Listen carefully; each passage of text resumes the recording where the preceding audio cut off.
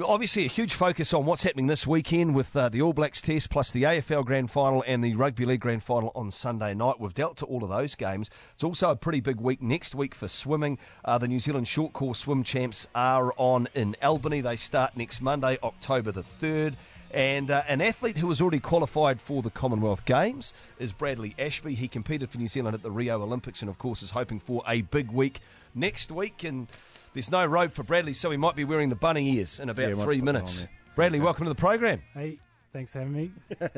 So this, now, I think before we get to this one, that Rio, man, all we ever saw was the colour of the diving pool and what have you. So just memories of Rio that you'll take with you as far as that kind of thing goes. Oh, the biggest upside for me was racing Phelps in the 200 IM in the heats. Yeah. Was he big? Did you look at him and go, Well, he wouldn't be as big as you. He's not as tall as he's you. not. That's the interesting thing. Like, you always push yourself up and think, oh, these guys are so invincible. These guys are just massive. And then go stand next to them and you're like, oh, wow, we're the same size. Oh, man, see, that's what dudes do in any sport, I reckon. You look over the field, you look over the pool, you look everywhere at the other oppositions and go, oh, he's pretty big, isn't he? Yeah. What's he been eating? That ain't fair. Exactly, yeah. Oh, I'm glad that you were the same size as him, though. That would have made you feel a little good. taller. Yeah, but you'd be taller than him as well. So, a little bit. but I mean, is it just stuff like, you're there and you are around the goat, so he's over there. Do you do things, because I know it must be hard to do that, I'm staying in my preparations, but also I wonder if I can just see anything and get a little tip off him pre-race. That's exactly that. Yeah. You kind of go both ways. You're like, I've got my race prep, but is there anything that I could possibly do to make myself perform better, or something that I could change to make myself be able to perform better and do better? So, yeah. Did he psych opponents out at all, Phelps? I think it's just that persona of Right. Michael Phelps that psychs people out. So he could actually get into your head. Either way, like for me personally, because the crowd gets behind him, and there was a Brazilian in the race as well, so it's kind of like it amps me up a bit as well. So, Did you do the flap? Because he does the flappy arms thing. You know how, like, there's that thing for those of you that don't watch the swimming, they get the whistle go, quiet please, then you hear his little flaps that he does where he hits himself. No, he said that's a thing to psych people out. Ah, right. Yeah. Okay. But that's pretty cool, like you said, to have been there as well. There, so you get out of that and you come out of that meet and you're swimming against him and stuff. Where was your confidence level after that? It was more of a drive for me, like, I'm actually at this level now, I've got to do better, rather than where I was at before that. And it's kind of like, I'm actually here, I need to do better, I want to do better, I want to get swimming back on the mat for New Zealand, possibly like going into Tokyo and making a final, getting on the podium even, kind of thing. So it's like pushing myself more, knowing that I need to do more. Yeah. Which you know what? That'll make a lot of old swimmers happy. In particular, I remember there was a great speech I saw from Daniel Loader at the Hellbergs one year.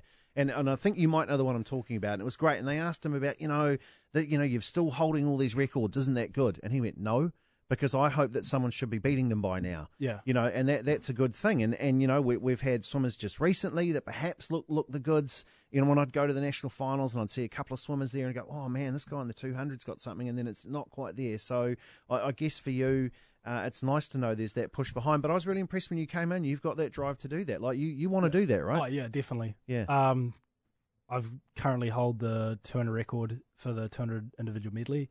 I'm a second off the 400, but there's a guy who's, I think, a couple of years younger than me. He's only 0.1 slower in the 400. And so he broke a whole bunch of Daniel Loader's age group records as well. So you this is a good thing, right? If really, I guess the thing is you want to try and swim against him as much as possible. Yeah, that'll help both of you. Yeah, that's the whole thing. There's not a whole heaps of depth in swimming in New Zealand, and the more competition we can get over here, the better, really. So I think it would be fair to say that Lauren Boyle was the face of New Zealand swimming. She's retired. Glenn Snyders is retired. Are you comfortable if you are the face of New Zealand swimming and all of the attention goes on you and all of the expectation therefore goes on you? Yes and no. It's kind of like, it's not just me in the swimming getting all the results. There's a whole bunch of other swimmers out there. There's people overseas that are doing really well who made World Champs finals this year, semi-finals last year, and making top 16s. It's not like just me doing all the work and all the stuff in the pool, but it can go either way. You kind of want a mix of not just putting all the expectations on one person, because then when that person could get injured or sick or something right before the major competition, then they can't perform. So it can go both ways, really. Bradlee Ashby here with us, and of course the New Zealand short course swim champs next week in Albany up at the Owen Glen pool. What do you know about the pool? Is it a fast pool? Yeah, it's really fast. That's where I do most of all my training. Yeah. So we have a pretty good feel for the pool. What makes a fast pool? Usually now in international swimming, it's the depth. So they used to have it where you'd swim maybe like 2 meters, but now at like Worlds and stuff, they do 4 meter pools. And it's kind of just like if you can get under the wash when you're going into the turns and stuff, it sort of reduces the drag and all that. So, but yeah. What is the weirdest new training thing or weirdest training thing you've seen? And I'll just preface this with once again mentioning the goat. I've seen, and I don't know if you've seen this, the video that his coach had him practice to push off, and the one where he ties a weight around himself and basically tries to tread water but with like the butterfly kick. So those of you out there, if you haven't done it, you remember the old man from Atlantis swim? So he kind of does that, treads water, lets it drag him to the bottom of the pool, and then pushes off to come up, and then kicks hard out to get up there to try and do that. Is anyone doing those sorts of things now, or what's the weird training thing du jour that you're doing? Well, we've done stuff like that, but a lot of the majority of the stuff that I see that's quite interesting is the Japanese. They have a lot of interesting land-based workout stuff to imitate the pool, like stuff you do in the pool, but it's kind of making up things, really. You just got to make up things that could possibly enhance. They might work, they might not work. It's kind of just like fiddling around and seeing what you can do. Now, I was having a conversation with two of our swimming greats last year, and this one came up. Have you ever cried into your goggles while swimming at training? Yes. Yeah, see, there it is. There it is. It might not necessarily be swimming based. It might be like personal, but, I have a couple times from swimming because, you just don't want to be there sometimes. Yeah. You got to. I imagine it would break the biggest of guys. Do you just swim on there? Would you stop? Yeah, just swim on. You don't want your friends to see you crying. Then you get up, you're like, oh, Super's clearing in this pool, eh? So grieving while swimming. Yeah. Man. And then you do the angry arm slap when you're swimming because you're that mad about it when you get there as well. But, I mean, like to be a medley swimmer, it's an incredible event to do. So, like, when did that first start happening to you? And which is the stroke that you have to practice most to get your times up? Well, you kind of need a balance between all four.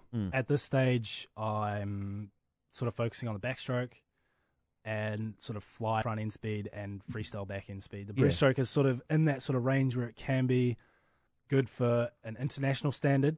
The backstroke's a couple seconds off, or a second and a half. The fly is about a second, and then the free's about a second. Right. And then that's sort of 156. Yeah. Which is a hell of a fast time. Yeah. Yeah. Yeah. Hey, Bradlee, there's been a lot of discussion, as you know, around coaching and the coaching setup and high-performance pathways within New Zealand swimming at the moment. Yep. What is happening, and does that have an effect on the swimmers themselves? At this stage, we're not sure about who might take over. The assistant coach who has been there for, I think, 2.5 years now, he's just taking over. He's been there. We all know him really well, and, we all get along. And he's got a good range of skills that, is going to help us carry on until they either make a decision to get someone new or, something like that. But, we can work with what he's got, and we'll feed off him, he'll feed off us, and it's kind of just a balance of everything, really.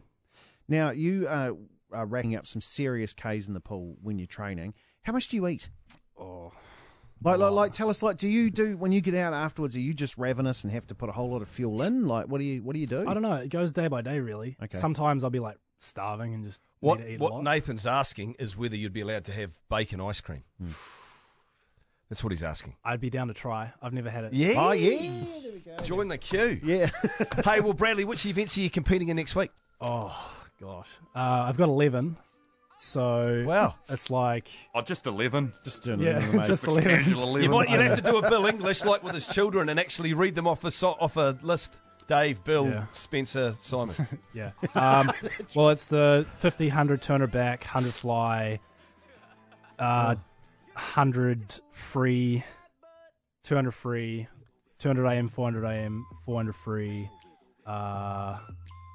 100 IM.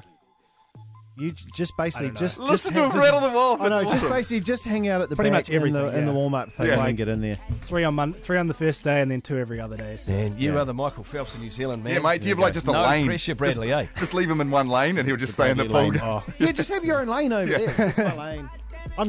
Get out of my lane. I'm using that.